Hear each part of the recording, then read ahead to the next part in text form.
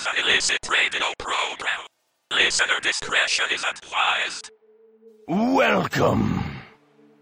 Got a selection of good things on sale, stranger. Hello everyone, and welcome to the 15th episode of the internet's favourite horror chat show, The Bazaar, with me, your host, Richard, aka The Fear Merchant. Now, tonight is a bit of an unconventional episode because I interview an interviewer by request of a past guest, Chris Carvetto, aka Werewolves in Siberia. So this is what the show is all about, bringing people together to share ideas and stories to entertain you, the listeners. Now, I'd just like to announce that we've just smashed 1,000 downloads last week. Well past that now. Things are flying. And a little shout outs to all our listeners from around the globe. In the last 2 weeks since episode 14, we've had listeners from the United States, Ireland, United Kingdom, Poland, India, Canada, Italy, Sweden, Indonesia, France, Lebanon, Germany, Australia, Malta, Slovakia and New Zealand. And a very big shout out to the very eager listener in Kansas. I hope you enjoyed all the back catalogue, and this included, if you're still listening and not sick of this voice. And I'd like to give a shout out to Matthew Quinn. He sent me a lovely new book, a Lovecraft inspired novel, The Thing in the Woods, and I'm going to put some links in the show notes to that digital download. Now, David Weiner, he is my guest for this evening. He is a veteran of the industry for the last 25 years.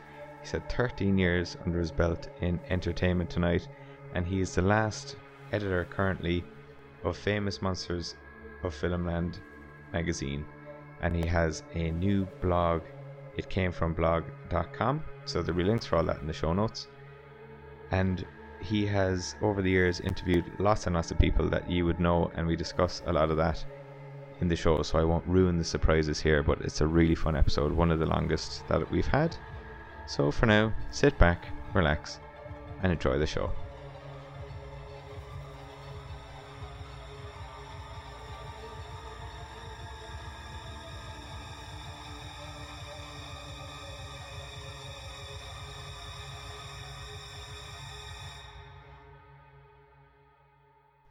Hello David, welcome to the show this evening. How are you? I am great. I'm happy to be here. Thank you. And it's actually a lovely morning for yourself. I can see the sun shining brightly on your forehead there. We're chatting over Skype. The magic of the internet. It's night there, it's morning here, and I love how it's an even playing field over the ones and zeros. Yeah, it's kind of from dawn till dusk situation. Right. So, David, I asked this of all my guests. You have to tell us, who are you? Why should we care? Why should you care? Well, you maybe shouldn't care at all. But I've done some interesting things, and I've talked to some interesting people, and I think people might be interested in hearing some tales about that. But I am the former editor, or last editor currently, of Famous Monsters of Filmland magazine, and I've been in the entertainment industry in Hollywood for the last 25 plus years. I did about 13 years at Entertainment Tonight writing for them and ET Online. And I bounced around on movie sets, and I've seen things you wouldn't believe. Well, that's going to make for some great listening, I'm sure. And I'm very eager to dig right into that wealth of experience that you have. You're nearly in the industry as long as I am alive. I'm quite a young chap, Yeah. despite the appearance here and the big beard. So how did you begin in the industry? Were you always living in LA, or how did it work? I'm from back east in the eastern United States, where I grew up in New York and Chicago. Families from Chicago, and I've known ever since I was a kid that I love movies, TV, music, entertainment. I always knew that I was going to be doing something in entertainment, and I can really pinpoint very specifically the moment it all changed for me, and that's when I saw Star Wars in the theater. I was 9 years old, and I walked into that movie as a fan of Star Trek and 2001: Space Odyssey and that kind of entertainment. And I walked into that movie not quite sure what to expect. I walked out of that theater an entirely changed individual. And I knew what my calling was. I knew what I wanted to do. I wanted to make people feel as exhilarated as I did walking out of that movie somehow.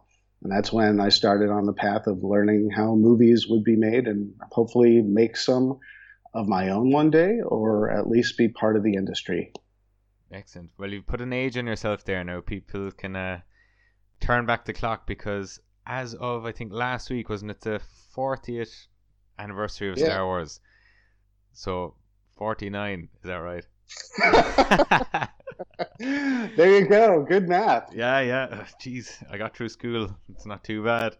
Well, it's one of those things with, I went through about a 10-year period where I kind of hid my age because I realized that any pop culture reference I made would get a lot of scratched heads and people would look at me quizzically. And I had to reconcile with my fact that you just get older and you experience more. And I now traffic in nostalgia and vintage happy memories while I also enjoy present day pop culture. So I at least could say I was there for whatever happened over the past 4 decades. And, I could say, oh, well, wait, it wasn't called A New Hope when it first came out. Yes. It had a different crawl. This scene was added later. A lot of people, because we live in a world of revisionist history and we could do that now, they don't know necessarily what it was like or what the perception was for anything that was first run, nor do they even realize something is necessarily a remake. Yeah. And so I'm happy to at least sort of create a little insight and perspective because I walk around with a cane now. Well, kind of similarly, I went to see The Phantom Menace when I was only a wee lad of, I don't know, was that 99 that came out? So that's nearly 20 years. It was probably 7 or something like that. So that kind of blew my mind at the time, seeing... That's the perfect age. Yeah, it is. Star Wars, like say James Bond, for example, it's a generational thing. It's a franchise that's been around forever now. And there will always be new iterations and new reworkings of the original concept. And you were either there for the beginning or you were there in the middle or you're there now and it's new to you. But people like to discount, well, the prequels don't count. It's not canon. There's Jar Jar Binks. You know what? If you're a kid, it's magical to you, and that's important to you. And if it rocked your world in some way and has even sort of, arranged your trajectory to be towards appreciating that and the whole genres that go with it, then by all means, I think that's great. Don't shit on the Phantom Menace.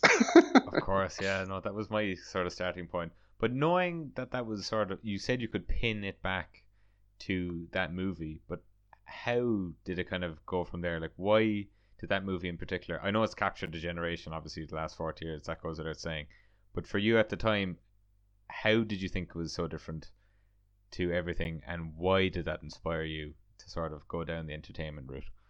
Well, that's a great question, because when you see things on TV and you see movies and you're experiencing things new up till the age of 10 or 11 or 12, it's all new to you. They say that it's the same story just told in different ways. And the same goes with Star Wars. Star Wars was really Flash Gordon because George Lucas didn't have the opportunity to make Flash Gordon. So he said, I'll make my own version. I remember my dad said, oh, well, that was a really fun movie. I'm glad you like it so much. But I liked Flash Gordon. And that's my Star Wars. Yeah. Roger Moore, who unfortunately recently passed away, but at a ripe old age of 89, he was my first James Bond, and my dad said, oh, I loved that. That was a great movie, The Spy Who Loved Me, which is the first movie I went to with him, the big screen. But he said, you know what? My James Bond will always be Sean Connery.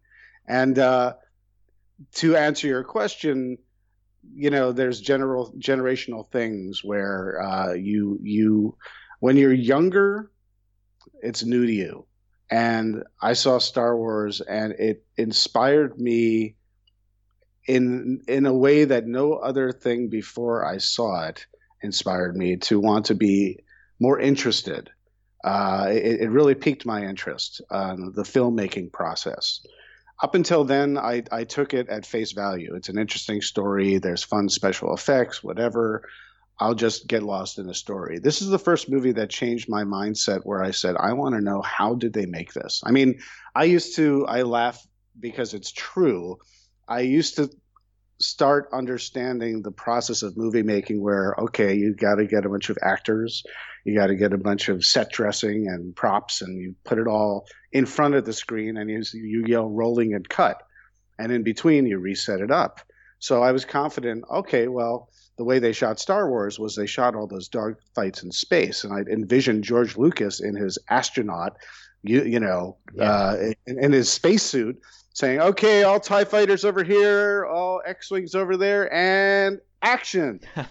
Shoot it. All right, now everybody reset. But they did it in space. Like, that was how I grasped it at first. So, obviously it was incremental, but I'm still convinced they shot it in space. I am too. I think you nearly ruined that there for me, that thought. So what was your first job in the industry after that? How did you channel that inspiration? I became aware that you could get a job in the movies. I became aware that you can work in Hollywood and work with actors and make films and be a part of the set. And I was determined to go to film school. And so I went to film school in Ithaca College in upstate New York, and did that for 4 years. And my first taste of the industry, just to even wet my feet in terms of where I wanted to live and be, I had an internship at the Disney Studios. And it was the summer of between my sophomore and my junior year. And I got to live in Los Angeles and work on the set, on the lot. And even though I didn't work on a movie set, I got a real sense of what the mechanics of being on a movie studio were like. And I was more in the marketing end of things. I was actually in a department that did product placement. Right. So it's true. It's true. All of it. Yes. Well, one of my first jobs, other than sort of delivering things to people, was going along, and I got to see dailies for movies. And Okay. and our job was whatever movies that they were making at the time.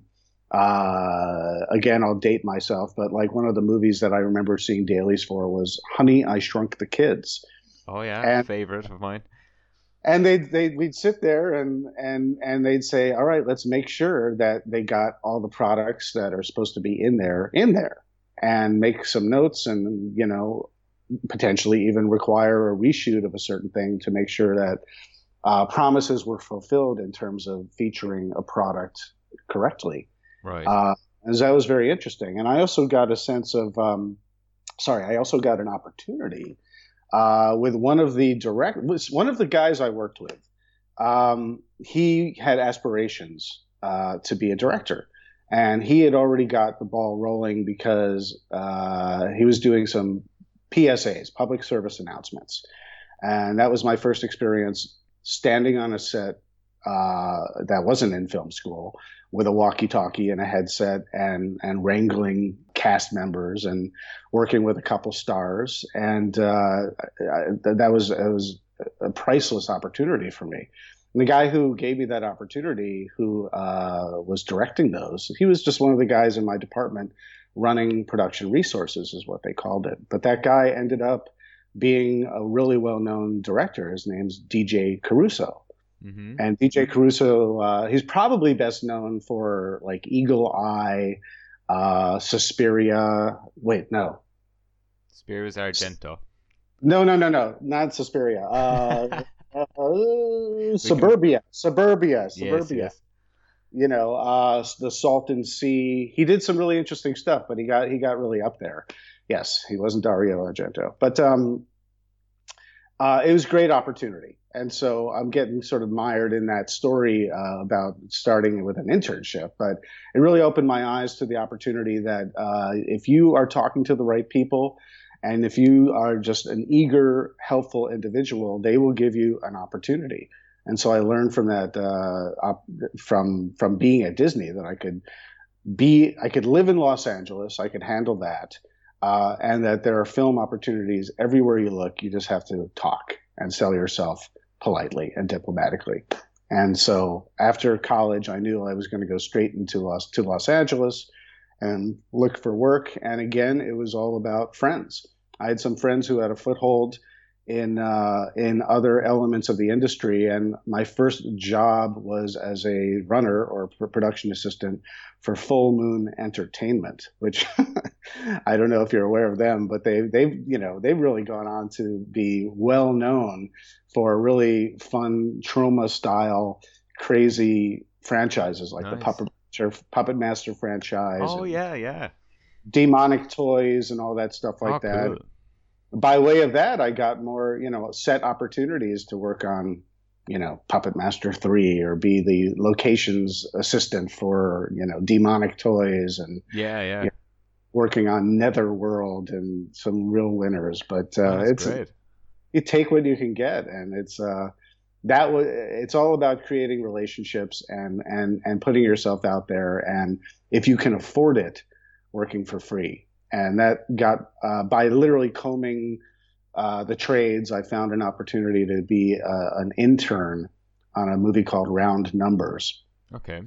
And they were super low budget, but within a week they started paying me, and they made me the second assistant director for this movie. I didn't know anything about that job, but I quickly learned. And it came and went, and it went into infamy by going straight to DVD, or actually VHS at the time. But Kate Mulgrew was the star of that movie, who was the captain on Star Trek Voyager. Oh, very good. She went on to do that later, but that got me on my path to being in production. And I'll stop there and I'll wait for another question. So I know, because I was just going to say there was so much there that I didn't know when to interject. You can interrupt at any time, because I will just go on. No, because I was like, I'd love to know about product placement and kind of how that works, because absolutely, in some movies it's very blatant and like in your face that it's almost offensive. Because what springs to mind, because it's kind of topical, is Atari in the original Blade Runner, and that was kind of plastered everywhere. But then in the recent, like, Atari is pretty much dead and buried. I'm sure some other company just owns it. But in the new Blade Runner trailer, they have a big neon backdrop of Atari as well, as like a nod to how in your face it was in the original kind of thing. And I thought that was kind of interesting that they're doing that. Not that this podcast is sponsored by Atari, but that's exactly. I want a bunch of ET cassettes after this discussion. They better send them our way after they lift those up from being buried in the sand, literally. You know that, yeah, right? I do know that story. That turned out to be true, which is amazing. Yeah.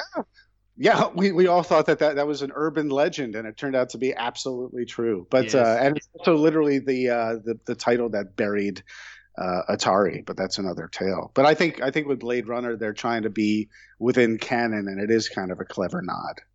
And that's almost like a narrative. It's like they're not getting any money. They're just being cheeky about it, because they know that they're trying to be, if it's whatever is the current, if it's a Wii, Xbox or something like that, that will inevitably be dated in 10 years or less as well. So at least they're sticking to their guns with that one. Yeah, it's very, very unrealistic that Atari will be around in 2049. Well, I'm still waiting. It's almost 2019, and I'm still waiting for my damn flying car. Where is it? Exactly. Where's my spinner? So there's the product placement angle, but genuinely, with regards to that, how do you go about like putting stuff into movies? Just what did you kind of pick up from that? Or how are you obliged? Is it like there has to be exactly 20 seconds of Coca-Cola every 30 minutes, or how does it work?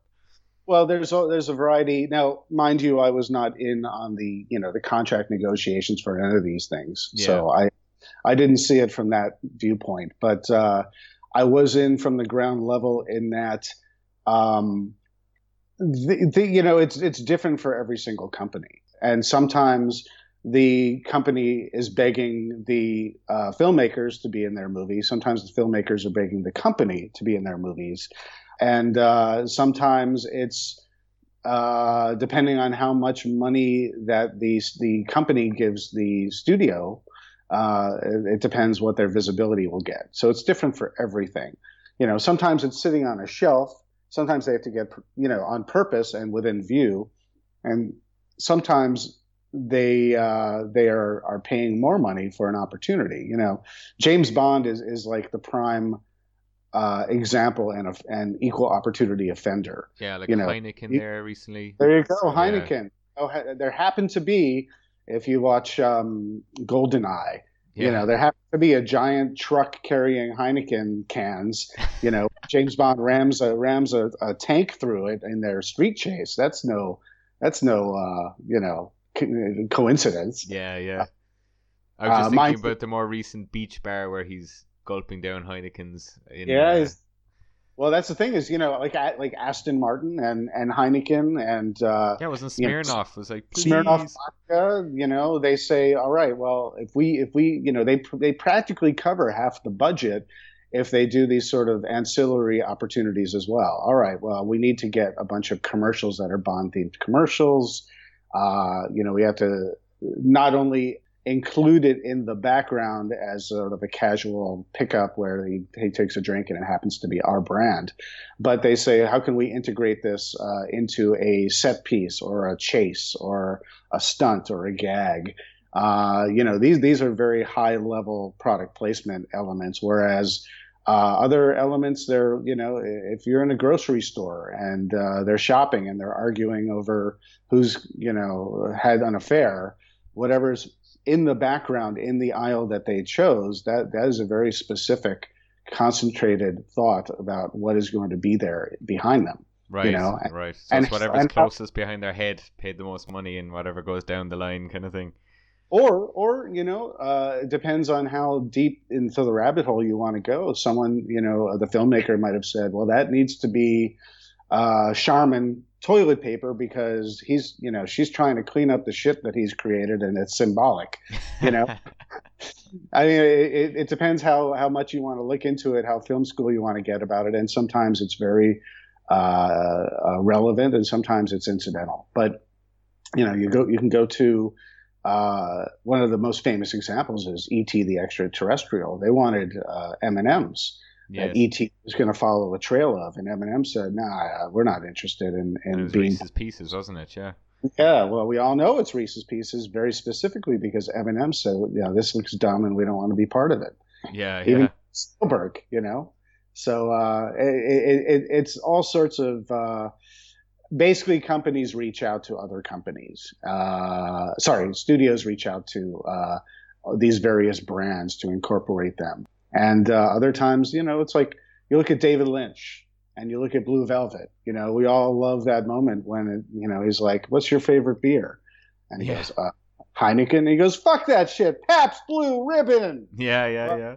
That's a choice that someone had to get clearance for that. If not, Pabst Blue Ribbon might have said, "Listen, we don't want to be in a movie that where we have such a despicable character as Frank Booth, played by Frank Hopper. So you can't use our product because we don't want to be associated with it." Yeah, no, I get you. And then on the flip side, just to again, not to go down this rabbit hole, but you've got Mac and Me, which is the McDonald's alien. Oh, yeah, this is the BT, which is basically just a big McDonald's commercial. Yeah, it's notoriety now at this stage, that Mac and Me, No, we could talk about our different favorite product placements for the night, but just getting back on track a bit. Do you think now, with the route you went down and working for free and doing internships, do you think that's possible now, given the saturation of the industry to an extent? That absolutely could, if you were 9 years old again and you saw Star Wars Episode 7, The Force Awakens, and you wanted to go down the same path, do you think you'd be able to do it? Or what do you reckon is the current sort of climate in the industry? Well, the entertainment industry is not the coal mining industry. It's not dying. It's there. It's always the United States top export. And there's always more and more channels of distribution. And no matter what you're doing, whether you're doing a magazine, whether you've got an app, whether you've got a VR game, or whether you have a movie or a TV movie or a reality show, people are hungry for content. Whether it's going to end up on YouTube or whether it's going to end up on the big screen, someone has to spend the time to make it. So they're always hungry for creative minds and hungry people with a solid work ethic to work on and create product and content. So absolutely, I credit anything that I've accomplished in my career to a couple things: perseverance and interest, a code of ethics and morals where you are known to be a reliable and good person for the most part. People remember that because there's lots of bad apples in this industry, but also getting yourself out there. Some of my greatest career opportunities have come because I either saw something and pursued it because I was interested in being part of it, or I talked to the person who was standing in front of me because I liked their sweatshirt. Said Famous Monsters. The guy turned out to be the editor of Famous Monsters. Right. I ended up writing for them, and I ended up being the editor myself down the line. I could have said, "Oh, I love that magazine when I was a kid," and didn't say a word, but I just happened to, bring up some conversation, and the dots were connected because I had already achieved things before then. Yeah. Because I could some guy and he said, "Oh, you like Famous Monsters? We all do. Isn't that awesome? We love horror movies and sci-fi and fantasy." But I was working at Entertainment Tonight at the time. He's like, "What do you do?" And I said, "Oh, I work at Entertainment Tonight, and I just came back from a Star Trek Into Darkness junket, and I was talking to JJ and Benedict, all those people." And he said, his eyes went wide, and he said, "Oh, I've been looking for someone to, connect the dots between the original series and the JJ movies. How'd you like to write it?" I'm like, "How'd I like to write for the magazine I loved as a kid? Twist my arm, of course." And I never even asked how much it was. I didn't care because it was a wonderful opportunity. And of course, you like with the internship and any opportunity that comes your way, if you just show a passion and an interest, the money and the opportunities will follow in some way, shape, or form. Yeah, but we'll say to an extent, it used to be the 15 minutes of fame, but now I would nearly say it's the 15 seconds of fame because there's so much content being shoved out that is kind of yesterday's news for anything. Mm-hmm. Would you have any new take on how to shape persistence into something productive that you do stand out from the crowd? That is something that is completely arbitrary. It's sort of the Murphy's law of attrition, where you just have to keep on, like Sisyphus pushing a big boulder up a hill. Yes, if you want to be doing it, you just got to be doing it. Because if you're in it for the big jackpot at the end of the rainbow, you're the wrong race kind of thing. Yeah, you likely won't find it. But if you are constantly creating content and putting it out there and being consistent and saying, if everything you create, you say, maybe this will hit, maybe this will hit. I guess there's an element where you hope in the back of your head that'll happen. But if you're hoping everything's going to hit, at a certain point, you're going to be disappointed when nothing ever hits. Whereas if you're just doing it to satisfy your own interests, and when I was working at Famous Monsters, I created a magazine that I wanted to see. I said, whenever I was creating any content, I think to myself, what would I want to watch? What would I want to read? What would entertain me? What would make me think? What would make me laugh? What would make me want to tune in for more and turn the page, whatever it may be? And you use yourself as your own litmus test, and you got to stand by that. I mean, you've got great ideas and you've got terrible ideas, but I think unless you have zero sense of yourself and what you create, and there are plenty of people out there who are like that, you could create some really good stuff that will eventually stick. And then to answer your question, something will hit at one point, and it's usually the last thing you expected. Exactly. And do you think, just going back to Famous Monsters, what was the feedback like when you kind of took the reins from a magazine that you loved growing up? Did people change their opinion once you were out on front there as editor? Yeah, I got a very encouraging response. I took a magazine that I loved as a kid, and I knew that it's a multi-layered question, and I'll try and keep it simple.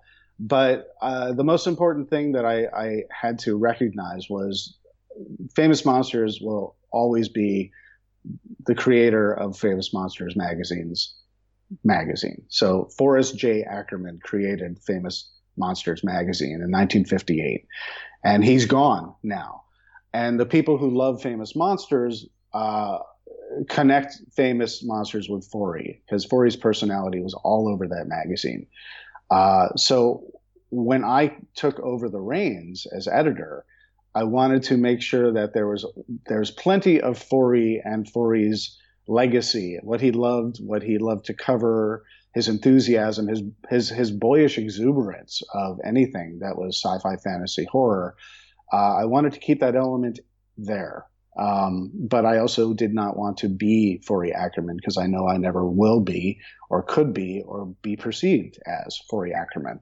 So I set out to find a balance between the new and the nostalgia, and to cover the classic horror movies that go way back, horror, sci-fi, and fantasy, and make sure that there's plenty of retrospectives that you can look back on the anniversary of, whether it's what did I do? I did everything from Logan's Run to Dracula, to American Wolf in London, a constant stream, even Star Wars. But I also wanted to make sure that there was a nice balance of new material, because a lot of people, when they thought about Famous Monsters, they forgot that they were covering brand new stuff as it was coming out as well. And so it's very important to recognize that, I remember I covered Pete's Dragon, the remake of Pete's Dragon by Disney there. Yeah. And, it's a movie about a dragon who's befriends a child. Yes, it's a remake. It wasn't everyone's cup of tea, but it was new. And I'm trying to cater also to a whole new generation of fans of sci-fi, fantasy, and horror. And you got to start young. And so you have to be able to appeal to a younger audience as well with content that they might find interesting. And so to answer your question, what was the perception was people really liked what I was doing, because I was finding this balance between new and nostalgia, and really sort of tipping my hat to Forey and the likes of, Lon Chaney and Karloff and all the classics, while also covering present day stuff.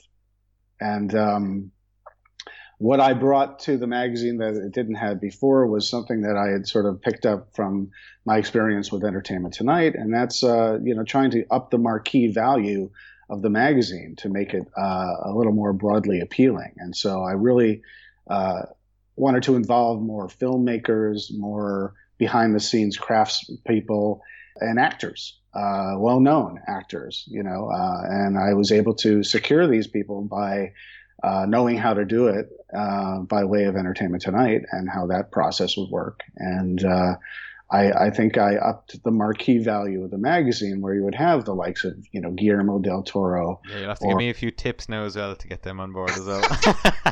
Well, let me give Guillermo. I'll phone Guillermo. I'll have him come in on this conversation. Then you can invite him.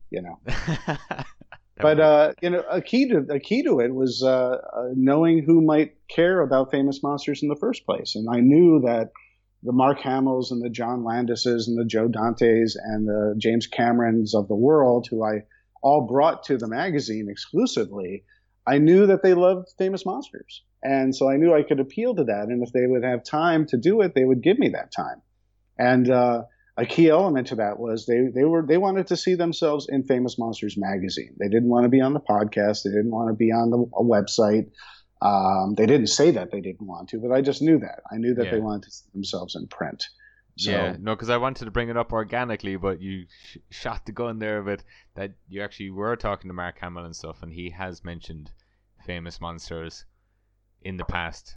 So he was obviously more than happy to come on, was he? Mark Hamill has been very good to me, because when I first talked to him, I was at Entertainment Tonight, and he did this little movie called Sushi Girl. This is before Force Awakens came about, and it was even announced that the original trilogy cast was going to be coming. And this was before Disney bought Lucasfilm. Oh, I think I know where this is going. Yeah, Whoa. well, just to sort of give my relationship with Mark Hamill as a Famous Monsters fan is I talked to him about Sushi Girl, where he just gives this great sort of almost Joker style performance. It's an amazing performance. I gave him the time on Entertainment Tonight for a movie that I think Entertainment Tonight normally wouldn't care about. Right. And we got to talking about Star Wars at a certain part, and during his, he's been asked about Star Wars a million times. This is obviously before the whole resurgence of Star Wars again with a whole new trilogy. But yeah, I said, what was your most indelible memory of the Star Wars experience? Whether it was a moment on set or seeing your Luke Skywalker action figure in your hands, what meant the most to you? And he talked about being in the desert with Alec Guinness and in these sort of surreal moments with a Wookiee on one side and a guy in a robot suit with his head off smoking a cigarette on the other. And but what he said really meant a lot to me was he said, for a guy who grew up watching Ray Harryhausen movies and reading Famous Monsters magazine, this was surreal and fun and amazing, like being in the cantina. And I remember, and this was before I had any involvement with Famous Monsters other than being a fan, I immediately recognized this sort of secret geek handshake, like, oh, Mark Hamill, Luke Skywalker, who's sitting right in front of me that I'm in awe with. He's just a movie fan. He just loves monster movies, and he grew up reading Famous Monsters too. And I always squirreled that one away. And I spoke with him one more time. I mean, I could tell a whole long Mark Hamill tale. I'm talking with David here now. I'm not talking with Mark Hamill. you can continue that story if you want. Well, I say Mark Hamill's been good to me because I followed up with right after Disney bought Lucasfilm. I was approached by the distributor of Sushi Girl saying, do you want to talk to Mark Hamill about the Blu-ray release of the movie? And my first thought was, well, I already kind of covered it for him, but maybe he'll talk about Star Wars, what he thinks about, the whole sale and everything like that. And yeah.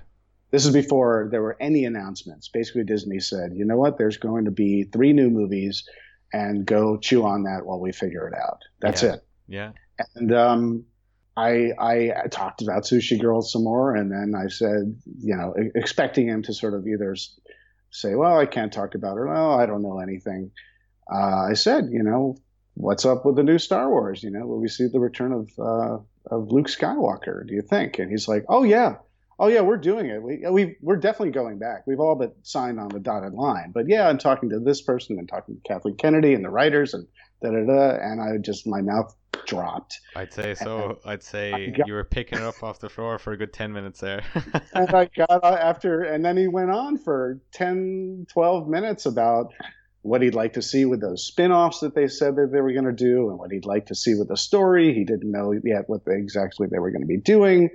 But I remember getting off the phone with him, and I just thought to myself, I immediately just did a search on Google, and I'm like, has he mentioned this to anyone else? And I'm like, took off your glasses, wiped your eye. You were like, Jesus. I just said, go for lie down. Type, send. And on Entertainment Tonight, I said, I just put it out there, that they're coming back because he said so, and this is what he'd like to see. And it got picked up around the world. And that was very satisfying because I broke that news. And it was a full calendar year before any official announcement was made by Lucasfilm that the original trilogy cast were coming back. Yeah. And did anyone kind of hunt you down for that to retract it or anything? Or was it the Disney police, you mean? Yeah, the Disney police, yeah. Was there any people in mouse helmets coming up to your door or anything? Yeah, well, I was concerned that my phones were being tapped for a little while there. No, I'm kidding. No, there's zero. Really? Zero. I'm actually very surprised now. I suppose because there was no non-disclosures or anything signed at that point. I think they kind of put a lid on things very quickly afterwards because After he said that and I put that out there, people hit up everybody else. They hit up Harrison Ford. They hit up Carrie Fisher. And it's funny. I within about a month after that, I had an opportunity to sit down with Harrison Ford at a junket to do an on-camera interview for a movie that he was doing about Jackie Robinson called 42, where he played. Nice. Yeah, he played the team owner who gave Jackie Robinson his opportunity to break racial color lines. And so we talked about the movie, and then of course I had some time and I talked to him and I said, so what can you tell me about Star Wars? And before I even got 10 seconds into the question, he basically just made my lips are sealed motion and went and then I'm like, well, Mark Hamill told me, and he's like, la la la. Got it. But anyway, to finish my exciting Mark Hamill tale, when I was I left Entertainment Tonight, and now I was with Famous Monsters, and Force Awakens is now coming out. We all know that the original trilogy cast is part of it. And this is right before they really went on their marketing blitz, where you realized that Luke Skywalker is nowhere on the poster. He's nowhere to be seen in the movie. He's a big mystery. Yeah, we don't know how involved he is or what his involvement is in the movie. And it's a different story when you're with Entertainment Tonight compared to Famous Monsters. And with Entertainment Tonight, 9 times out of 10, people say, yes, when can I talk to you? With Famous Monsters, 9 times out of 10, people say, who? Or... And so I had to reestablish myself with Disney and Disney publicity in terms of who we were and why people should care. And it was a real uphill battle. And I was getting close to my deadline. And I thought to myself, I really want a mouthpiece from this movie. I thought I could get JJ because I had interviewed JJ Abrams for Star Trek for Famous Monsters. That was my first piece for Famous Monsters for Star Trek Into Darkness. He was not available. No one was available. I said, I'll take anyone new. I'll take anyone old. It was getting close to the wire where I was like, I'll take that third stormtrooper from the left on that second. Anybody who just was in there in that movie for 3 seconds. And very long story short, I went through back channels to contact Mark Hamill. And you definitely have him on speed dial. You have a direct line to him at this stage, do you? I wish I did. I'll basically say I went through some back channels, and my back channel connection basically said, "Listen, he's super busy. He's filming something. I'll try and see what I could do." And that to me was extremely encouraging, because he was the first person who said, "I will try and do something." Yeah. Disney said, "Listen, we're trying to help you out, but everybody wants a piece of everybody, and it's overwhelming. It's unlike any film we've ever had before in the history of Disney in terms of overwhelming interest." But with very little time to go, I sent my contact 5 questions, and I said maybe he can write his answers down, and I could do a Q&A. And here's 5 questions, and I just threw that out there. And lo and behold, the publicist who kept on saying, no, I can't. Even after I took him out to coffee and said, here's my beautiful magazine. Here's why we're important. I've spoken to JJ before. This is so cool. Please, please, please. He said, I'll see what I could do. But they ultimately said, no, I'm sorry, I can't do anything. I got a phone call from him saying, are you available to talk with Mark Hamill on Sunday? And you're like, yes, sir. Yes, I am. I'm available. And then he's like, okay, well, I've got your 5 questions here. You could ask all 4 of these, but that 3rd question you can't ask. And I said, by all means, no problem. And the greatest vindication was having that conversation with Mark, who gave me probably 40 minutes of his time.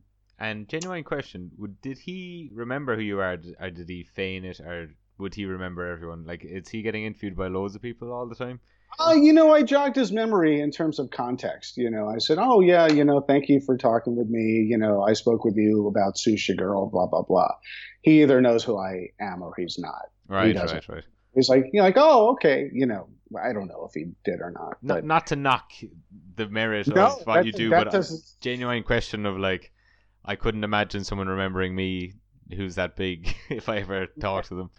Some people, you know what? A quick aside: some people have an elephant's memory. Benedict Cumberbatch remembered me, and I only had interviewed him once. Yeah. And I interviewed him for Star Trek Into Darkness, and then the next time I interviewed him was for Hobbit, Smog, and Oh yeah, you he know, played the dragon, didn't he? yeah. Yeah. And he comes up to me, and I introduced myself. I didn't even say I'd met him before. I just, hi, my name's David Weiner. Nice to meet you. And he looks at me, and goes, "We've met before, haven't we?" And I'm like, "Yeah, we have." And then I didn't say anything. He goes, "Was it Star Trek?" And I'm like, Yeah. "Yes." And I am very impressed with you. He's like, "Well, I'm great with faces, shit with names." Kind of like Sherlock Holmes. Yeah. So anyway, I know this is an extremely long story about Mark Hamill, but just to wrap it up, he was a big fan of Famous Monsters magazine, and when he found out that Famous Monsters was interested in talking with him, he told the publicist that I want to talk with Famous Monsters, and he only talked to a couple outlets because they kept him away as a big mystery. Yeah. So he said, you know what, I'm only talking to you and Time and Rolling Stone. And I was the first one out of the gate with his interview. But he said, listen, this is an opportunity for me to say thank you to Famous Monsters because Famous Monsters meant so much to me. I mean, Famous Monsters was my film school when I was 10 years old. And I was a huge fan of King Kong. And I opened up the pages and I learned that King Kong was this tiny 2-foot model that Willis O'Brien would do as a stop motion animation. And that opened up a whole new world to me, Mark Hamill, that I could even consider filmmaking as a career. And anyway, he paid it back, and it was very generous of him. Great. No, it's kind of funny actually how these things happen because, like, Famous Monsters especially, I don't think it ever made it across the pond here to Ireland. But a lot of people that I've talked to have mentioned it.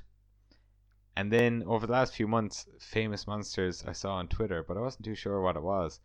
And then only checking or like following each other on Twitter. And it's like, hey, that's actually the same website. And then I'm talking to you today and you're involved. And it's just funny how all these come together because just thinking of your own story there, you would have been a fan of Famous Monsters. You saw Star Wars and inspired you. And then you're talking to Mark Hamill, who you would have seen on the screen. So it's kind of funny once you put your mind to it, what you actually can get up to. It's amazing how this stuff can come full circle. And it just happens organically. It is what it is. But a lot of these things are opportunities that you have to make. I mean, they weren't going to, Mark Hamill would never have reached out to Famous Monsters if I didn't try by hook and by crook to get him by back channels. It's just, you really, a lot of life is you just got to show up and open your mouth. I mean, if you don't do that, opportunities don't come your way. No, it really is the case of, if you don't ask, the answer is always going to be no, kind of thing. Mm-hmm. So that's what I'm slowly learning as I'm learning my craft. Nothing ventured, nothing gained. It's very true. Well, the reason why we're talking is you talked with Chris of Werewolves in Siberia, and he threw it out there. He's like, oh, you do a horror podcast. Why don't you talk to Dave Weiner? He was with Famous Monsters, and he does horror. He does stuff in genre pop culture as well. Maybe he's an interesting talk. You're finding out now that that's not true. I'm on the edge of my seat here. This is some good listening for me. I really don't care about the audience half the time. I just talk to people I want to talk to. Well, then you're doing, in my book, you're doing the right thing. No, because you're doing what's of interest to you. Right? Of course, and inevitably, it's probably of interest to a larger amount of people than you realize. The next step is just to get the exposure, and that's the part that you have to work on, is to get more social media, more word of mouth, more all that kind of stuff. Otherwise, people aren't going to know about it. Sure, yeah, you'd be sending this on to back channels to Mark Hamill now himself. Exactly. Well, I've got Guillermo over here. I've got Mark over there. We'll see who else we could name. I was singing your praises on this guy's podcast. Great stuff. No, I was actually just looking because on your little bios online, you can give very limited and precise information. So it was kind of funny to see there's only like 3 things. you were the editor of Famous Monsters. You love 70s and 80s. Right. And the Tiki. Wait, Uh-huh. let's talk about Tiki. What's that about? The Tiki Sure. ambassador. Well, the Tiki Ambassador is my Twitter handle, Tiki Ambassador, and when a whole aside with social media, I sort of have a love-hate relationship with social media. Ultimately think it's great because it connects people with opportunities to talk across the pond and create even job opportunities and exposure opportunities. But I hated Twitter when it first came out. But when I was with Entertainment Tonight, and I was sort of not only writing for ET, but they wanted me to sort of create more of a personality on social media for myself. I thought, all right, well, I got to come up with a name. All the David Weiners are taken. What do I do? What do I like? What am I into? Tiki. Yeah, how do I put Tiki in there somewhere? And I went to I just love Tiki, and I'll talk about that in a minute. But I had this great fez, this Shriner's fez that said Ambassador on it, and one of my friends said, that was my nickname. He said, "You are now forever going to be the ambassador, or just ambassador." So I said, "You know what? I will bestow upon myself the title of Tiki Ambassador, even though it's probably not deserved." Great. That's But a nice little concise story there. But Tiki is a quick dive into that. It's I'm very intrigued with the pop culture elements of Tiki. It sort of represents sort of a lifestyle, sort of a like atomic frolic lounge lizard kind of oasis in your backyard barbecue mindset where you could be in a beautiful Polynesian resort in your mind whenever you get a tiki glass or a tiki mug and mix a drink and put on Hawaiian music or Esquivel, as goofy as you want to get, or the Bomboras even. There's a variety of music that sort of goes hand in hand with the lifestyle, and I've always found that to be kind of my desert island oasis in my mind when I want to get away from the rat race. Yeah, that flaming volcano behind your head there is very. I was staring at it the whole conversation. I hope nobody jumped in behind me right now. We're doing some sacrifices today, so I hope that doesn't distract. No, guys, there's no volcano behind David. Although if I went to another room, you would see my collection of tiki mugs, and you might think otherwise. There are a couple of volcanoes there. Oh, very good. Are you on your laptop or your phone? Can you walk around? I can. I'll send some pictures perhaps later. Great. And why the 70s and 80s? Was that just the formative years for yourself? Yeah. That's what I first inhabited when I started really soaking up pop culture. And I grew up. My childhood was in the 70s. My adolescence was in the 80s. And so that's where I'm fixated in terms of the mass amount of pop culture that I absorbed. So that's what I'm really tuned into. But unlike many and like many out there, I'm very also dialed into what came before me. I'm always a little disappointed when I meet anyone of any generation, doesn't matter what age you are, old or young, when you've decided you're not interested in what happened before you. I'm very intrigued by anything that happened years before me, hundreds of years or decades or dozens. It's very important to be clued into the foundations of what makes your personal pop culture important, because that's always standing on the shoulders of what came before. So you need to know your history to at least understand what's going on. And so that's sort of my sweet spot, the 70s and the 80s, but I definitely have lots of interest. I mean, just last night, I was watching Metropolis. Fritz Lang's Metropolis has a restored version. Was that any good, actually? Because I heard it was incomplete, the restored version. Well, the restored version is the most complete version of Metropolis that to date we will ever have. Okay. Because I think it was in 2008, there was a print that was found. Basically, when Metropolis came out after it debuted, they cut it down by I think about 25%. I could be wrong with my percentage, but a significant amount was cut.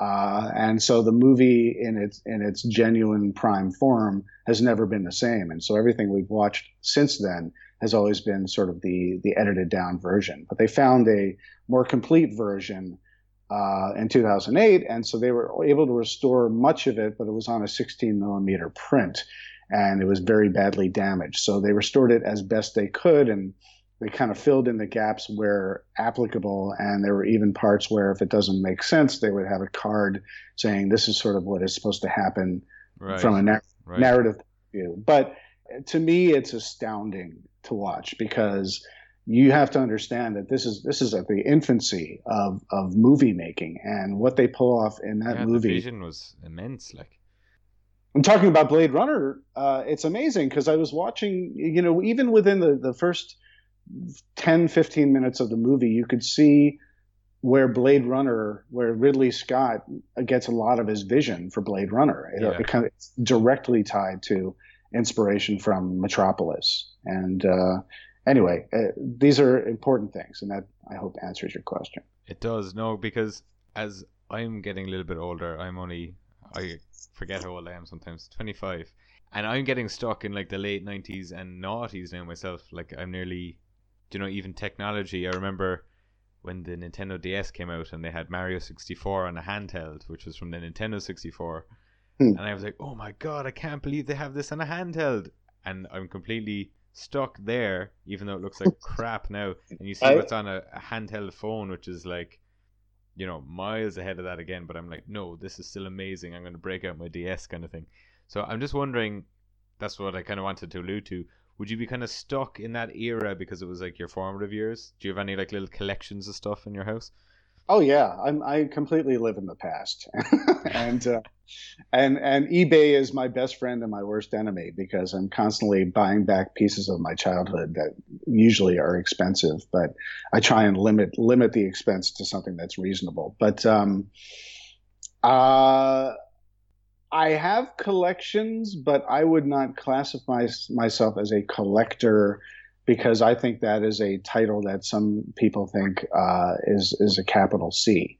And I'm more trying to sort of fill in the gaps of what I didn't have as a child, or for nostalgia's sake to be able to hold it in my hand again. But I don't sort of say, well, I collect only this. I collect stamps. Yeah, and here's my basement full of video games. Exactly. I pet dispensers on this wall over here. Yeah. Stormtroopers. Like there was a while where I'm like, well, I love Star Wars so much. Well, what do I want to collect?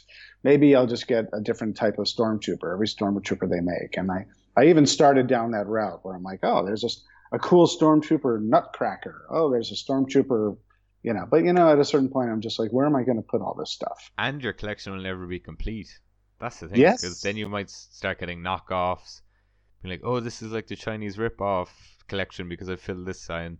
And it goes and goes and goes, and then there's re-releases and anniversaries, and go off your game. I have the completest gene, and it's my own worst enemy. And I think I've already made the biggest mistake. I have a young son. He's 5, and I've turned him into a completist because half of his collection of what he has is me trying to fulfill the need to get things that I didn't have as a kid. That's my fear as well. He's got the best Star Wars action figure collection in the world because he gets all the little figures that I didn't have. Yeah. Well, it's kind of cool that way, yeah, because we'll say maybe a generation before wouldn't have had too much, and there was no such thing as this. I don't want to get too philosophical now of like capitalism and consumerism, but it was like they were happy enough with the toy soldiers and the little wooden horse. But now, since we've all grown up with like these multi-franchises and it's multi-generational, just kind of going back to what we were talking about at the start with Star Wars, the way when I was younger, that was the start for me. And then your son now, who's probably the third generation of it, and he's getting all the best stuff. And I was like, oh yes, I know all this stuff and I love it, and I'm going to play games and I'm going to watch movies with you that not necessarily would say your grandfather would have done, because he's like, fuck that. Well, it's interesting because I think a lot of it is in the genes. It's nature and nurture, as opposed to nature versus nurture. But my son could easily. I mean, I've tried to sort of expose him to certain things that I was interested in the kid. And, maybe, I mean, he's young, but he's rejected a bunch of things outright as he could care less. Yet there are Go on, certain give us things a list of stuff that's crushed your dreams that he's that's, kicked to the well, side. I will return to them. So I'm not even going to return to because I know, it's a lot to absorb for him. But my point is he's really embraced like Star Wars or Star Trek and a lot of the stuff that I loved as a kid. He really loves, but he's gone a step further where the apple doesn't fall from far from the tree because he can recognize the value and the coolness of vintage toys Right. and the respect that they require. He's not ripping stuff out of their pristine packages or anything.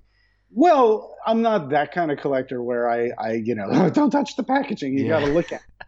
It's not a room full of lies. You can play with the toys too. Yet half the time I'll buy something and he'll look at me and he'll say, "Dad, is that for you or for me?" Or he'll be like, "Dad, Flip for it.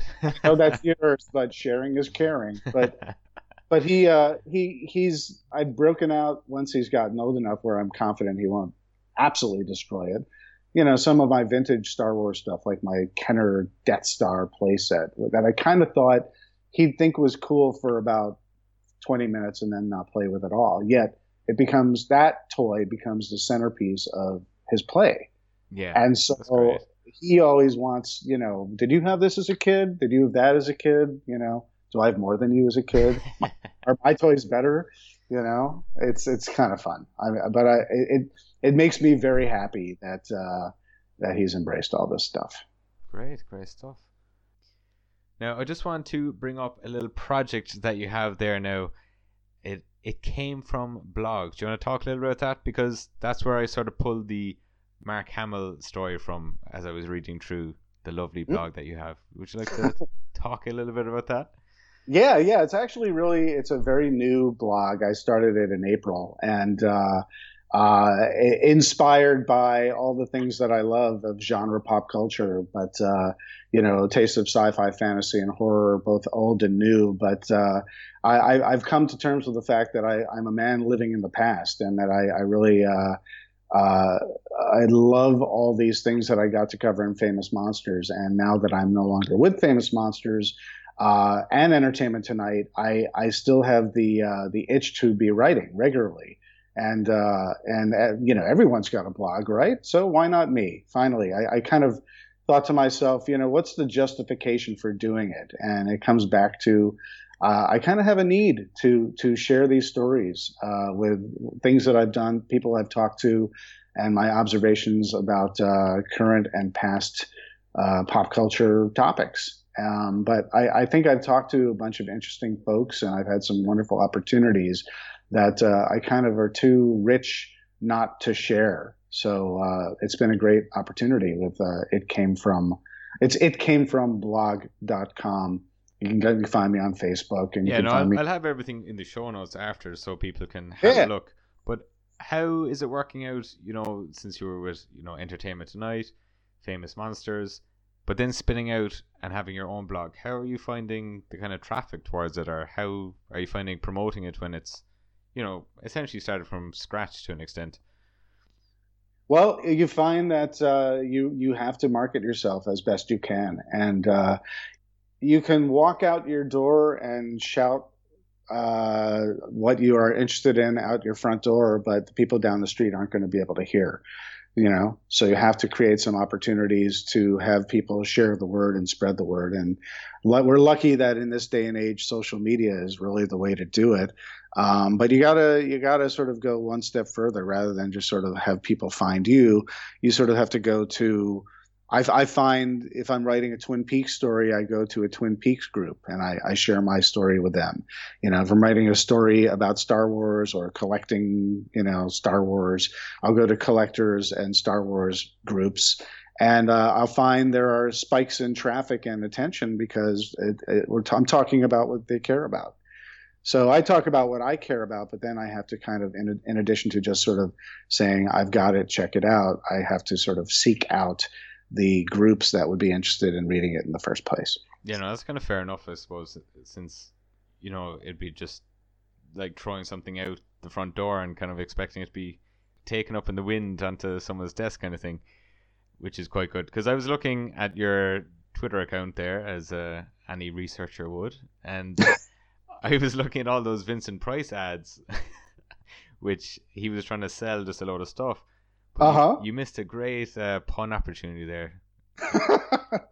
Vincent, the Price is Right. Right, the Price is Right. I figured it's been done before, so I thought it's funny. That's one of those things where we were talking about earlier, where you never know what's going to hit. I just did that because it was Vincent Price's birthday. I personally love that even though he was a pitchman for everything, he was a horror for an extra buck to put himself in an ad. And by all means, that's great because he deserves the attention. Well, deserved, but at the time, he deserved recognition as being someone who represented a certain genre. And he was carving his own niche with a cookbook and as sort of a connoisseur of fine food. But he was a pitchman for everything. But I have sort of a bit of a personal connection with Monster vitamins. I wrote a piece on in Famous Monsters about it, but my dad was in marketing and advertising, and he worked for a company called Bristol Myers that made, among other things, kitty vitamins. And they had these sort of cute animals called Pals vitamins, and then they did Monster vitamins. And my dad was involved with marketing that, and he was part of recruiting Vincent Price to be the pitchman for Monster vitamins. It's funny, if you look at Monster vitamin logo, it's just like the Famous Monsters logo too. Yeah, I was just going to ask, was there any relation at all? Unrelated. I think they stole it from Famous Monsters, and Famous Monsters just never sued. But it evokes the same sort of feel, and so I've always felt like a connection with that sort of angle and Monster vitamins, and feel like there was sort of an element from my own childhood that sort of strangely ties into this whole Famous Monsters universe. And but the other day it was his birthday, and so I posted that, and then I sort of did a deep dive into some other advertisements, and I posted a bunch of them. And, they got some shares here and there, but there was one that just sort of everyone decided they were interested in it. And I think it's probably my biggest share and retweet and on Twitter that I've ever had, simply for some goofy Vincent Price ads. I think the Shrunken Heads game where you shrink apples. Yeah.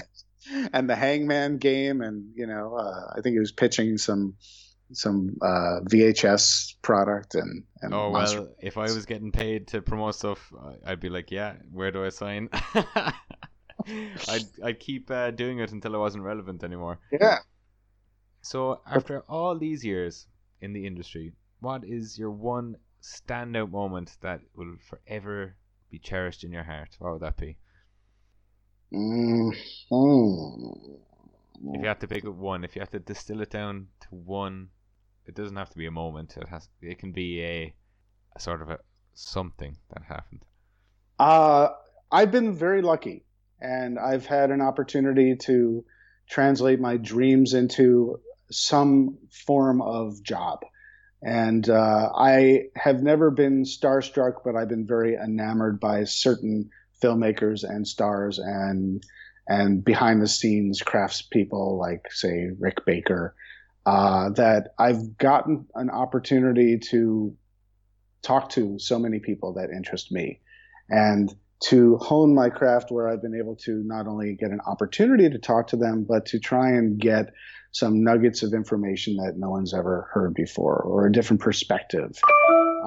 That's always been very, very, very interesting to me. And the fact that I got to do it with so many of my heroes, whether it's Mel Brooks or whether it's Mark Hamill or whether it's Rick Baker or James Cameron, the list is endless. And so collectively, I mean, from being able to say, I'm incapable of a short story, but opportunities arise. And I mean, I that Star Trek junket was a flashpoint for a lot of things.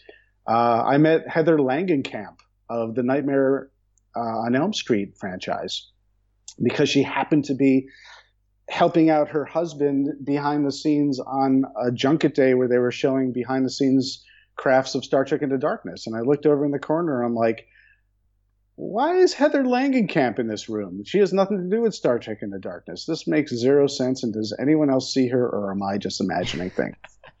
So I walked up to her, another opportunity where I could have just said nothing, but I said, hi. I in essence said, what are you doing here? And she's like, oh, I'm just helping out my husband, who's a makeup effects guy. And I started talking with her. And next thing I know, I invited her to talk about Nightmare on Elm Street for Entertainment Tonight. And next thing she's like, well, we should do it in front of the Nightmare on Elm Street house in Hollywood. And you know what? Let me call Robert and see if he wants to do it too. And there I am with Robert Englund and Heather Langenkamp, Freddy Krueger and Nancy in front of the Elm Street house. And it's the first time they've reunited for an interview in front of that house since they last shot there. Jeez, you have a silver tongue, David. Right? But I mean, I'm just like, what? Okay, that's amazing. And then again, I can go on a million tangents, but you asked me what's my favorite, and one of them that comes to mind is Martin Landau. I remember having an opportunity I reached out to him because I loved Space 1999 as a kid. Ed Wood, Crimes and Misdemeanors, Mission Impossible, North by Northwest. I mean, he's a legend, and he's an Oscar winner. But for me, the focal point was, you know what? It's the anniversary of Space 1999. Why don't I include that in Famous Monsters? And I reached out. To my surprise, they said, sure. Do you want to talk to him in person? I'm like, well, yes, I do. And how much time do you want? Oh, half hour. Well, come on down to his manager's office and we'll sit down. Well, we ended up having a 4-hour talk because he loves to talk and he has amazing stories. And I felt like I got a one-man show. And out of 4 hours of conversation, I had to end it because I had to pee really badly and drive across town back to pick up my kid from daycare. And it's like opportunities like this, they transcend what you may initially set out to do. And they just present themselves if you just sort of I'm not going to get all, touchy-feely and new wavy about it. But, if you throw out a positive can-do attitude out there, eventually things will come back in your favor. Right. And just on that a little bit, do you think it was easier being in LA? Because it's like obviously the hub of it all. Because we say the likes of me now, it's, 9 p.m. and it's the morning for yourself. So if I have to get onto anyone in LA where it's all happening, I have to be willing to get up in the middle of the night if they're only back home at 8 p.m. or, there's a little bit of barriers if you're not actually in the circle, would you say? It definitely helps because everyone is available. It's the difference between being able to talk to someone on the phone or having someone invite you to their home. Right. I wanted to cover Logan's Run, and so I reached out to Jenny Agutter, who I was in love with, but it's because I talked to her first for American Werewolf in London reunion. But I talked to her on the phone, but I said, I'd love to talk to you about Logan's Run. She said, well, I don't have time, but why don't you call me back in a week? I'm happy to talk about that. Yeah. Chatting with her on the phone, but I also got to Michael York, and Michael York said, hey, why don't you come to my home and we'll sit down and we'll talk. And I'm sitting in front of Michael York talking about Logan's Run and his career. I couldn't have done that if I wasn't in Los Angeles. And a lot of it has to do with where you are, but you make your opportunities, because I've had plenty of famous phone calls as opposed in addition to sitting across from somebody, whether it's in a studio or their home or in front of one of their landmark sets. Yeah. And I suppose we've been filled with positivity and good vibes now tonight. But I'm going to flip it on its head and ask kind of what was the worst thing that's ever happened to you in the career? Has someone ever said, like, fuck off, you're a loser, this and the next? Like, what's been the worst thing that you've experienced that maybe nearly derailed you, or has it been genuinely positive for the most part? If you can think about that. Well, it's funny. The first thing that comes to mind is when I saw a celebrity diss someone right next to me that I thought was pretty brutal. And that cracks me up to no end when I think about that story. But well, we can regale about that when we're not recording. Yeah, well, yeah, exactly. I won't give this guy's name, but there was a rookie reporter next to me on the red carpet, and she normally when you're asking questions on the red carpet, you ask something about the project, and then if you have time for one more, you could sort of ask a more abstract question or another project. But her question, which was not a terrible question, she said, "What's the best piece of advice anyone's ever given you?" And this girl was from Us Magazine, which is a very well-known American magazine. I don't know if you have that across the pond, but it's like People Magazine or Entertainment Weekly. Yes, It's up yeah. there. She wasn't like from, Girl Scouts, Weekly. And this guy looks at her and he goes, the best piece of advice everyone's ever given me. Why don't you drink a nice cup of shut the fuck up before you ask a stupid question? That was the best piece of advice someone gave me. And this girl was wrecked after that. Absolutely wrecked. Well, that happened to her. That didn't happen to you. To answer your question, the way my mind is wired, I do not remember the negative stuff. If you jog my memory, it'll come up. But I think of everything as a learning experience. And if something negative happens, I don't think of it as something that would derail my forward momentum. I'd be like, oh, that didn't work. What else can I try? Or what other opportunities can I create for myself? I literally would just be grabbing arbitrary things to answer your question, but nothing resolutely comes to mind. Well, that's nice to hear. That's refreshing in a place where you hear so much crap and bullshit happening. It's nice to hear that you've had a good run. It's perception. It's all your perception, Perception I mean, is reality, as they say. Dude, you're like, if I want to go to Los Angeles where it's happening, you could go to Los Angeles and it's all happening around you, and you could get absolutely nothing and end up on the boulevard of broken dreams like so many other people because you think that it's supposed to land in your lap, and then you wonder what's wrong with everybody else. No, doesn't. From the few people I've talked to that are actually in LA who have had some degree of success, they all would have the same message as you of kind of persistence is key and hard work and hustle will eventually get you somewhere. And then there's the other people who think, I'm going to be the one that's going to make it. I'm going to be the star, but haven't laid the groundwork to an extent. And I definitely see myself just from an observer that you do need to lay the groundwork, because I came into this project myself saying, this will be easy. I just record and, send it out, upload it. But God almighty, the amount of editing that goes in, and you have to time it and get people ready, and you're back and forth, and maybe some weeks you don't have anyone lined up and it's down to the wire, you're up until all hours, just setting a known timeline and being disciplined like that. So, well, that's the thing though, is you're doing it despite finding out that, it's not as easy as I thought. But what got you into it in the first place? You thought, I could do that, and that would be fun, and that's something I would be good at, and I think I could do it. Why shouldn't I? If you knew all the reasons why you couldn't or shouldn't, you wouldn't do it. You might as well curl up in a ball and die. Yeah, and boy, if I thought about how difficult things ended up being for me, making a magazine every month, every as a bi-monthly magazine, of course. The work involved in that is towering. Yet I dove into it with gusto, with a very limited budget and very limited resources, because I knew it was something that I wanted to do. It was a labor of love. Of course. You have to have the passion, yeah. Yeah, no, I was just going to say, going back to what we were saying of, like, you have to... I've lost my train of thought. I think you were going to answer what I was just about to say. well, I was going to throw in a moment where I think a lot of my, I'm like many people, I'm my own worst enemy. I'm my own obstacle. Unless I consciously say, why am I saying no? Why am I not doing this? Why is fear preventing me from doing this? Because you have to acknowledge that you're afraid of doing something. Why?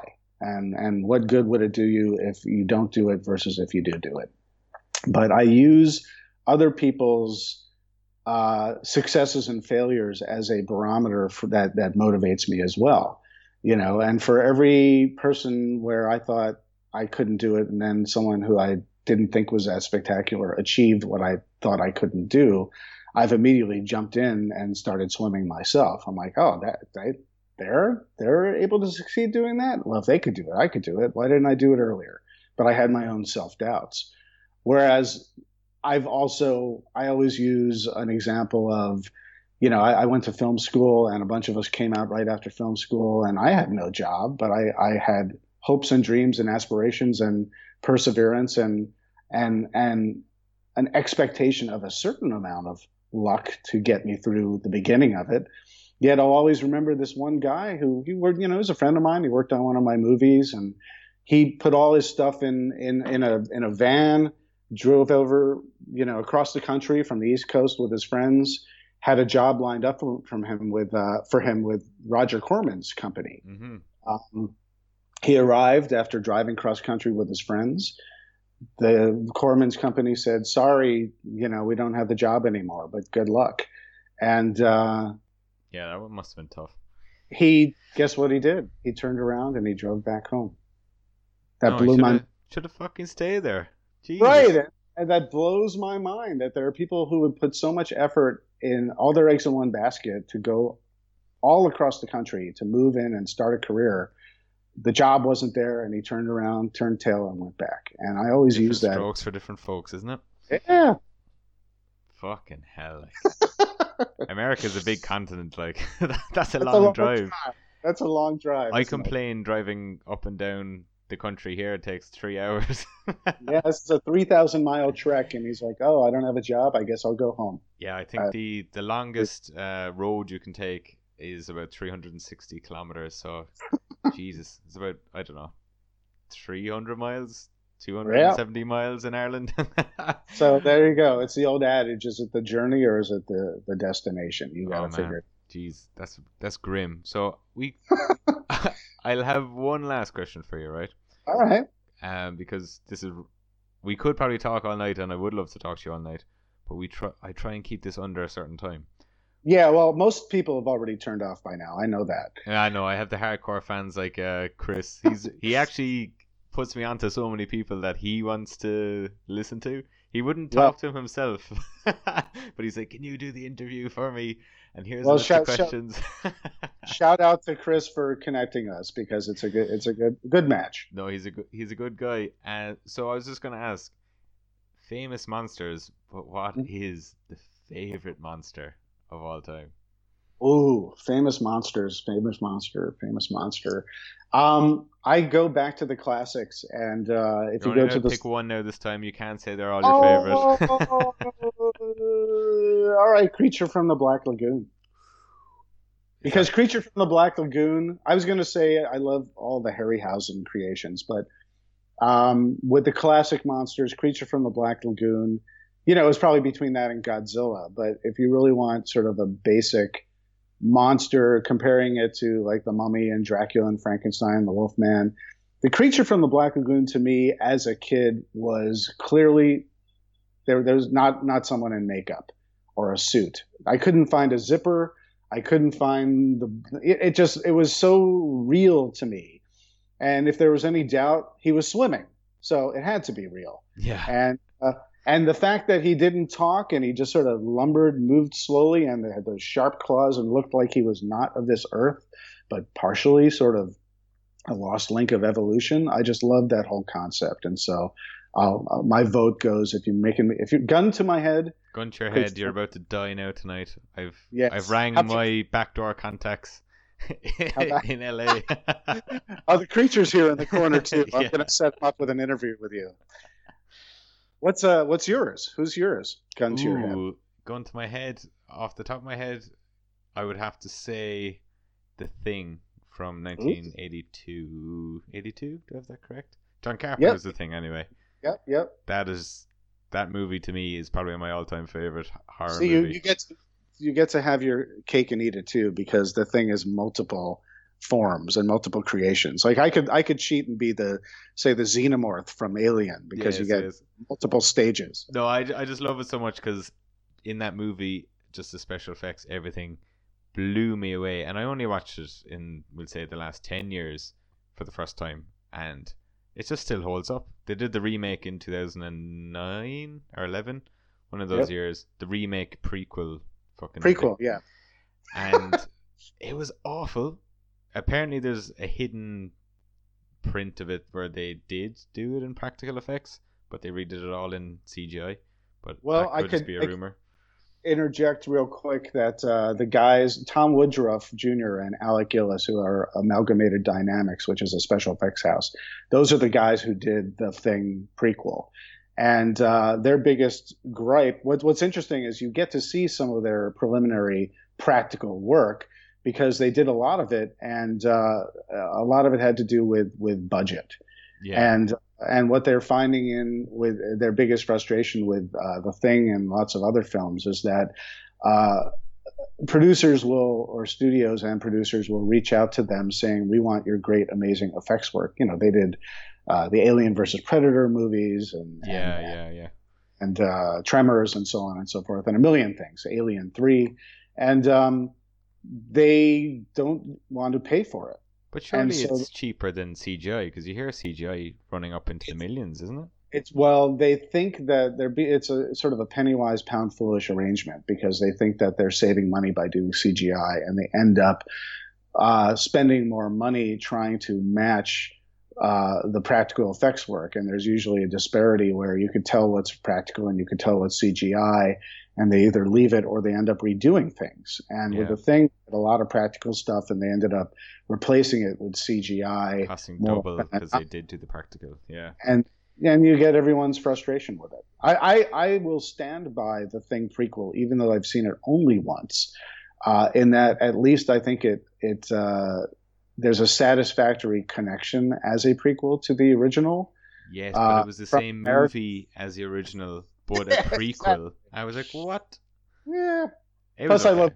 I love Mary Elizabeth Winstead. I think she could do no wrong. She was amazing in Cloverfield Lane, and she's amazing in Fargo right now, and also everything she does.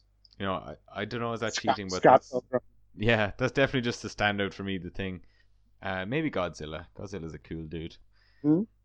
Oh yeah, that's right. We're talking about our one favorite thing that we have to choose. So, no, I'd probably pick that because I love practical effects, because if they're done well, they will stand the test of time. But we all give out about the ropey CGI from the 90s that's in a lot of things, or the early noughties, and it's like, why? It's just I am just a huge fan of practical effects, and I think if there's something tangible visibly on the screen, it doesn't matter if you could tell that it's a practical effect. I will go with that 9 times out of 10 compared to CGI. Because it's real. It exists in reality. So the lighting, the texture, everything is real. So it doesn't matter if it looks fake, it is real. The best CGI is a non-creature CGI where you don't realize that you're watching CGI. The invisible CGI where David Fincher is great at that, isn't he? Yeah. Embellishing the environment without drawing attention to it is the best use of CGI, in my opinion. Yeah, of course. So, David, to conclude, any words of wisdom? Not that I'm trying to kick you off. No. Well, we can. Any words of wisdom for the crowd here? I think everyone should. I'll give you some words of wisdom, because there's so many. But if someone's listening to a podcast and they love horror and this sort of genre pop culture entertainment, I advise you to stand by what makes you happy, whether it's a guilty pleasure or whether you think something's great or think something's terrible. I think your opinion is valid, but I don't think you should squash other people, especially strangers, with your opinion. Don't run out there and troll if you think something sucked, telling the world that it sucks. I think everyone's opinion should be valid and respected. And I think there should be a little more nuance out there in terms of how you perceive things. And, it's not a black and white world. It's not like everything is either great or terrible. There's nuances, there's gray areas. If you love Marvel and you hate DC, guess what? There's actually great moments in DC movies if overall it's a disappointment. Or, and if I've learned anything in film school is that if any film that you choose, it could be the worst film in the world. There has to be some redeemable moment, whether it's a camera move, whether it's a unexpected take that is clearly obviously a sort of inspired moment. You could at least walk away with some hope in the future of cinema, that there's opportunities out there to entertain, and hopefully we get out of prequel, sequel, remake territory and stick with original ideas. Yes, well, I don't know, have you been following the short film scene in the last couple of years, but oh my god, the stuff coming out there is amazing. So I have high hopes for the future of feature filmmakers when all the old boys shuffle off the mortal coil. Yeah, you know what? It doesn't matter. It's so much easier now because you've got, when I was in film school, I had to pay for film stock and it was expensive. Now you can make a movie on your phone, and you're as great or as terrible as your talent and drive. So while there's always going to be mediocre content out there, it only takes some inspiration and drive to follow through on your idea. You never know, you could be the next person that the cream will rise to the top, as they say. Absolutely. Absolutely. So David, where can we find you online? It's plug time. All right, plug time. Go to itcamefromblog.com.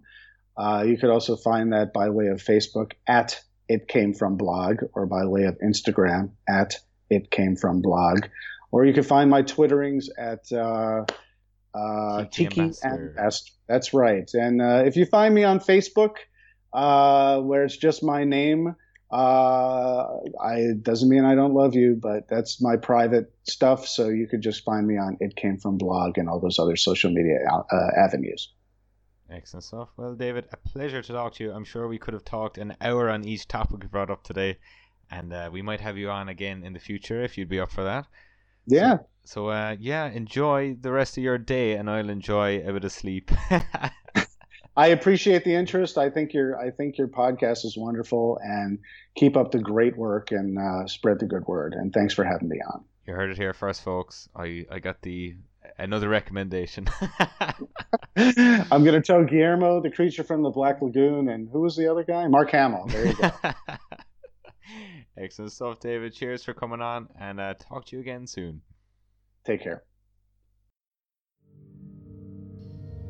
And that, everyone, was my chat with David. I had a great fun with that one, and I'm sure you did too. It was very insightful into the world of LA journalism, I suppose. And once again, I am on the road. I'm sitting back and kicking it up in Malta as I record this little finisher. I'm all over the place. I was in Sweden last week, traveling all around with work and getting podcasts in when I can. So I'm going to leave a lot of information in the show notes if you want to see more of David's adventures in itcamefromblog.com and other areas. And don't touch his Facebook, as he said. And as always, if you like the show, drop an old review. It really helps.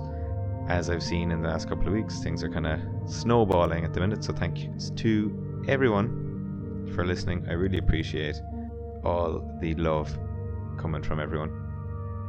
Now, I alluded to it during the show.